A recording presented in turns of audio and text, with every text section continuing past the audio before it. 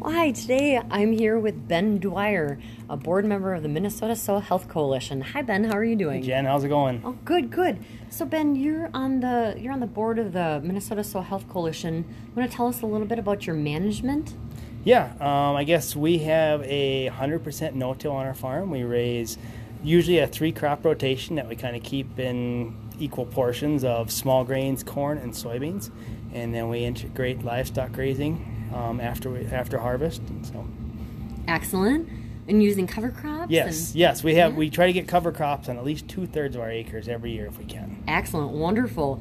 And so, why did you decide to be a board member and a farmer mentor for the coalition? Well, I guess I'm really excited about the message of soil health, and I think it's got a lot of real fun and exciting things going forward. And just kind of wanted to be part of this exciting group and spread the message forward and help anybody that was interested in learning to kind of help them along their way. And if we can make it easier for anybody else, that's what we would like to do. So excellent. Well, we appreciate your contributions.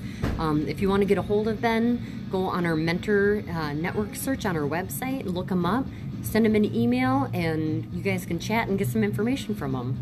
Excellent. Well, thanks, Ben, for all of your efforts. We really appreciate what you're doing. Thank you. Yeah.